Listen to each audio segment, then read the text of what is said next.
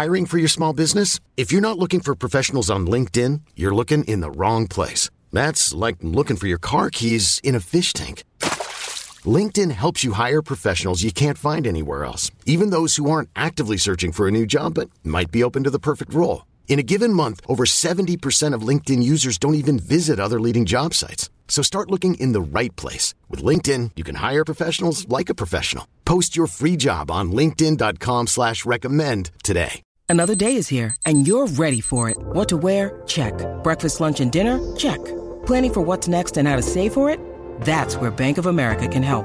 For your financial to-dos, Bank of America has experts ready to help get you closer to your goals. Get started at one of our local financial centers or 24/7 in our mobile banking app. Find a location near you at bankofamerica.com/talktous. What would you like the power to do? Mobile banking requires downloading the app and is only available for select devices. Message and data rates may apply. Bank of America N.A., member FDIC.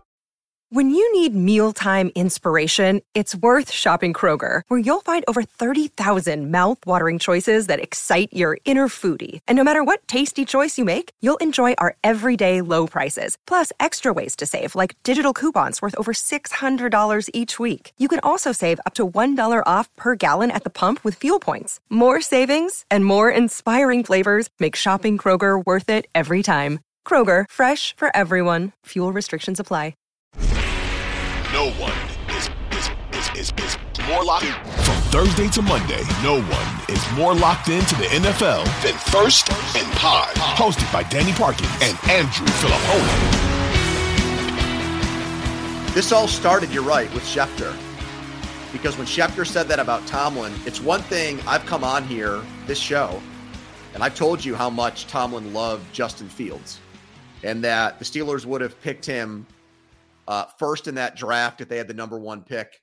They had him ranked as the best quarterback in that draft. They had a Trevor Lawrence, Trey Lance, Zach Wilson, etc.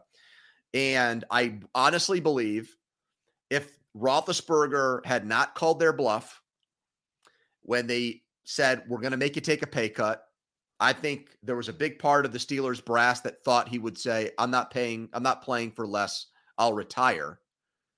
I think Mike Tomlin had his fingers crossed that Ben was going to walk away and they were going to use that draft pick or trade. They were going to have to trade up to get Fields, but I think they would have done it.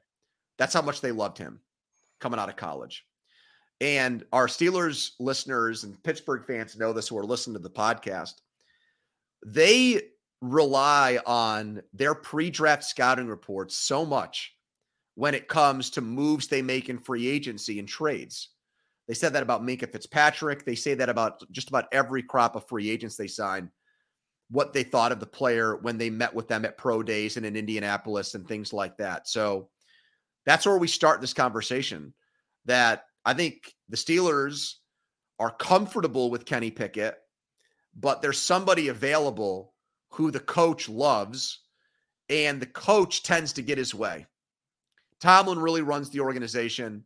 If he wants something badly, he usually gets it, like when he wanted Brian Flores on the staff, even though Flores was suing the NFL. So that's kind of the entry point or preamble into the conversation that we're going to have. That's the Steelers' backstory and why this might make sense.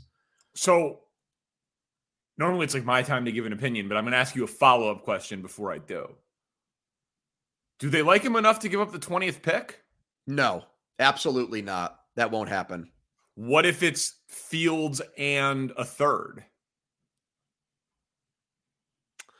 They've only traded their first round pick one time in the last 50 years since the 60s, and that was for Minkah. This is a quarterback that only has 1 year guaranteed on his contract, and there's the question of, like, if you do that, you have to immediately give him the 5th-year option. You have to. Like, you can't trade and give up that much, even if you're getting a third back. No, I mean, you roll the dice. If you trade for Justin Fields, you're doing that anyway, buddy. I'm not sure about that. I am. I mean, dude, a second round pick is a lot to give up for a quarterback. So I'm happy that we're having this conversation, because you start with the first and then you go to the second. The question I was going to ask you is, how sure are we that there's going to be a decent number of suitors for Fields? I honestly have been surprised by how convinced the national people seem to be that there's going to be a bunch of suitors for him. Well, and they keep saying that. They do. But other than the Steelers, has another team been linked to Fields? No. A lot of people are connecting the dots in Atlanta. I don't see it now. No, I know. But I'm just saying a lot of people are connecting the dots in Atlanta because Ryan Pace is there, in a high-ranking personnel role. He drafted him, and he's from Atlanta. And Fields in a dome on a fast track with Bijan Robinson does feel like it could be a recipe to have the number one rushing attack in the NFL, which he had in Chicago, by the way.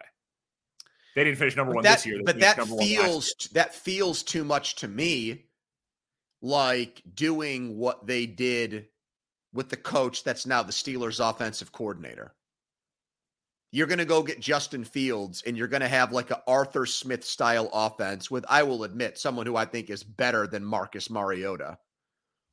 But to me, they tried that type of offensive philosophy, and it didn't work. Mike Florio came on my show. He does once a week, and said that someone in the Cousins camp at the Super Bowl said to him, the Falcons for Cousins. And given Zach Robinson's background and Raheem Morris and the fact that they just had Matthew Stafford in LA, that would actually make more sense to me with the weapons that they have than Fields. Now, that would mean Minnesota would need a quarterback, but would the Bears trade in division with Minnesota? They probably would if they're desperate, the highest bidder, but still. Yeah, I think you go to the highest bidder, and that would be unbelievable drama. We've seen NFC North trades before. It would not be unprecedented. Obviously, does Kevin O'Connell strike you as a guy that wants to hitch his wagon to Justin Fields? Me neither. No. The top three teams in the draft. We know the Bears are spoken for. Washington and New England. Would they rather trade for Justin Fields than use those picks on a quarterback? I don't think so. It's like, what about the Giants? What do they do with the Daniel Jones contract? Sunk cost. Then you're investing. If you pick up the 5th-year option, what's Fields making this year? Close to $10 million? Less, but yeah. Is it less? Okay, yeah, so like a little less. You've got I think it's like 8. So Spencer could look this up too. So you'd have Daniel Jones on your team making more than $30 million as a backup to Justin Fields. And you're giving up a top draft pick to get him too. I don't see that. Because I think his cap hit's only $6 million this year. I think Brian Dable still, against all odds, I think Dable still believes in Daniel Jones. They believed in him enough to give him an extension. Then he got hurt last year, and their offensive line was terrible. So Ryan Poles, the Bears general manager, is very good at playing the media. He's very accessible to the national guys. He's pretty clearly like their source on some things. We used to be joking about how often he would talk to Peter King.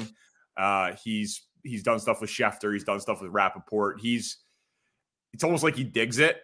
Like he's not like talking on the record a ton to them. He did to Peter King a little bit, but he's very clearly playing that game of creating the appearance of leverage. The reason why I'm interested in like what the Bears would have to attach to get to 20 is because their biggest issues on offense were Fields' limitations, a number 2 wide receiver, like a legitimate number 2 guy in the passing game other than DJ Moore, and center. And the kid from Oregon, Jackson Powers Johnson, 20 might be a smidge high, but maybe not. Everybody loves him. Almost everybody seemed to have a first-round grade on him. He crushed it at the Senior Bowl. If they could go Caleb, Malik Neighbors, or Rome Odunze, whichever one is there at 9, if either is there at 9, and Powers Johnson at the back end of the first round, check. they'll go into next year thinking they can win double-digit games. So I do think that the Bears might be willing to attach a draft pick to Fields to get back into range to take the kid from Oregon. So I think that when you talk about acquiring Fields, I do think that there's a potential pot sweetener that Ryan Poles would be willing to attach to it. I'm going to say this for our First and Pod audience, but you can take it and use it on your show on 670 The Score too. There is a better chance that the Bears keep Fields and trade the number 1 pick than there is the Steelers will give up the 20th pick for Fields, even with some kind of day 2 pick attached to it this year or next year. You can take that to the bank. That is a guarantee. The owner will not let them do that. The only way the owner, I think, gets convinced to demote Kenny Pickett to backup and not even have it a competition is if he feels like the coach is so convinced of the player that he's willing to vouch for him and the acquisition cost is not exorbitant. They feel like they built Super Bowl champions through the draft. That has always been their MO. Only one time. Well, if they were going to take Fields 1, they were going to have to give up a first to move up to get him. I'm not sure about that. Based on where did Fields get picked? 11. So 24 to 11. The Bears had to give up a first to move up from 20 to 11. Yeah. They absolutely would have. Well, let me ask you this question. You're saying it's who was the 12th pick? Now, listen, obviously he was much more valuable than. No, but I'm saying like. Dude, you know who the 12th pick in that draft was? Let me hear it. Micah Parsons. Yeah, but I'm saying Dallas wasn't going to pick somebody at 12 who was a quarterback. So going to, you know what I mean? Like, I don't want to get too far in the weeds here, but.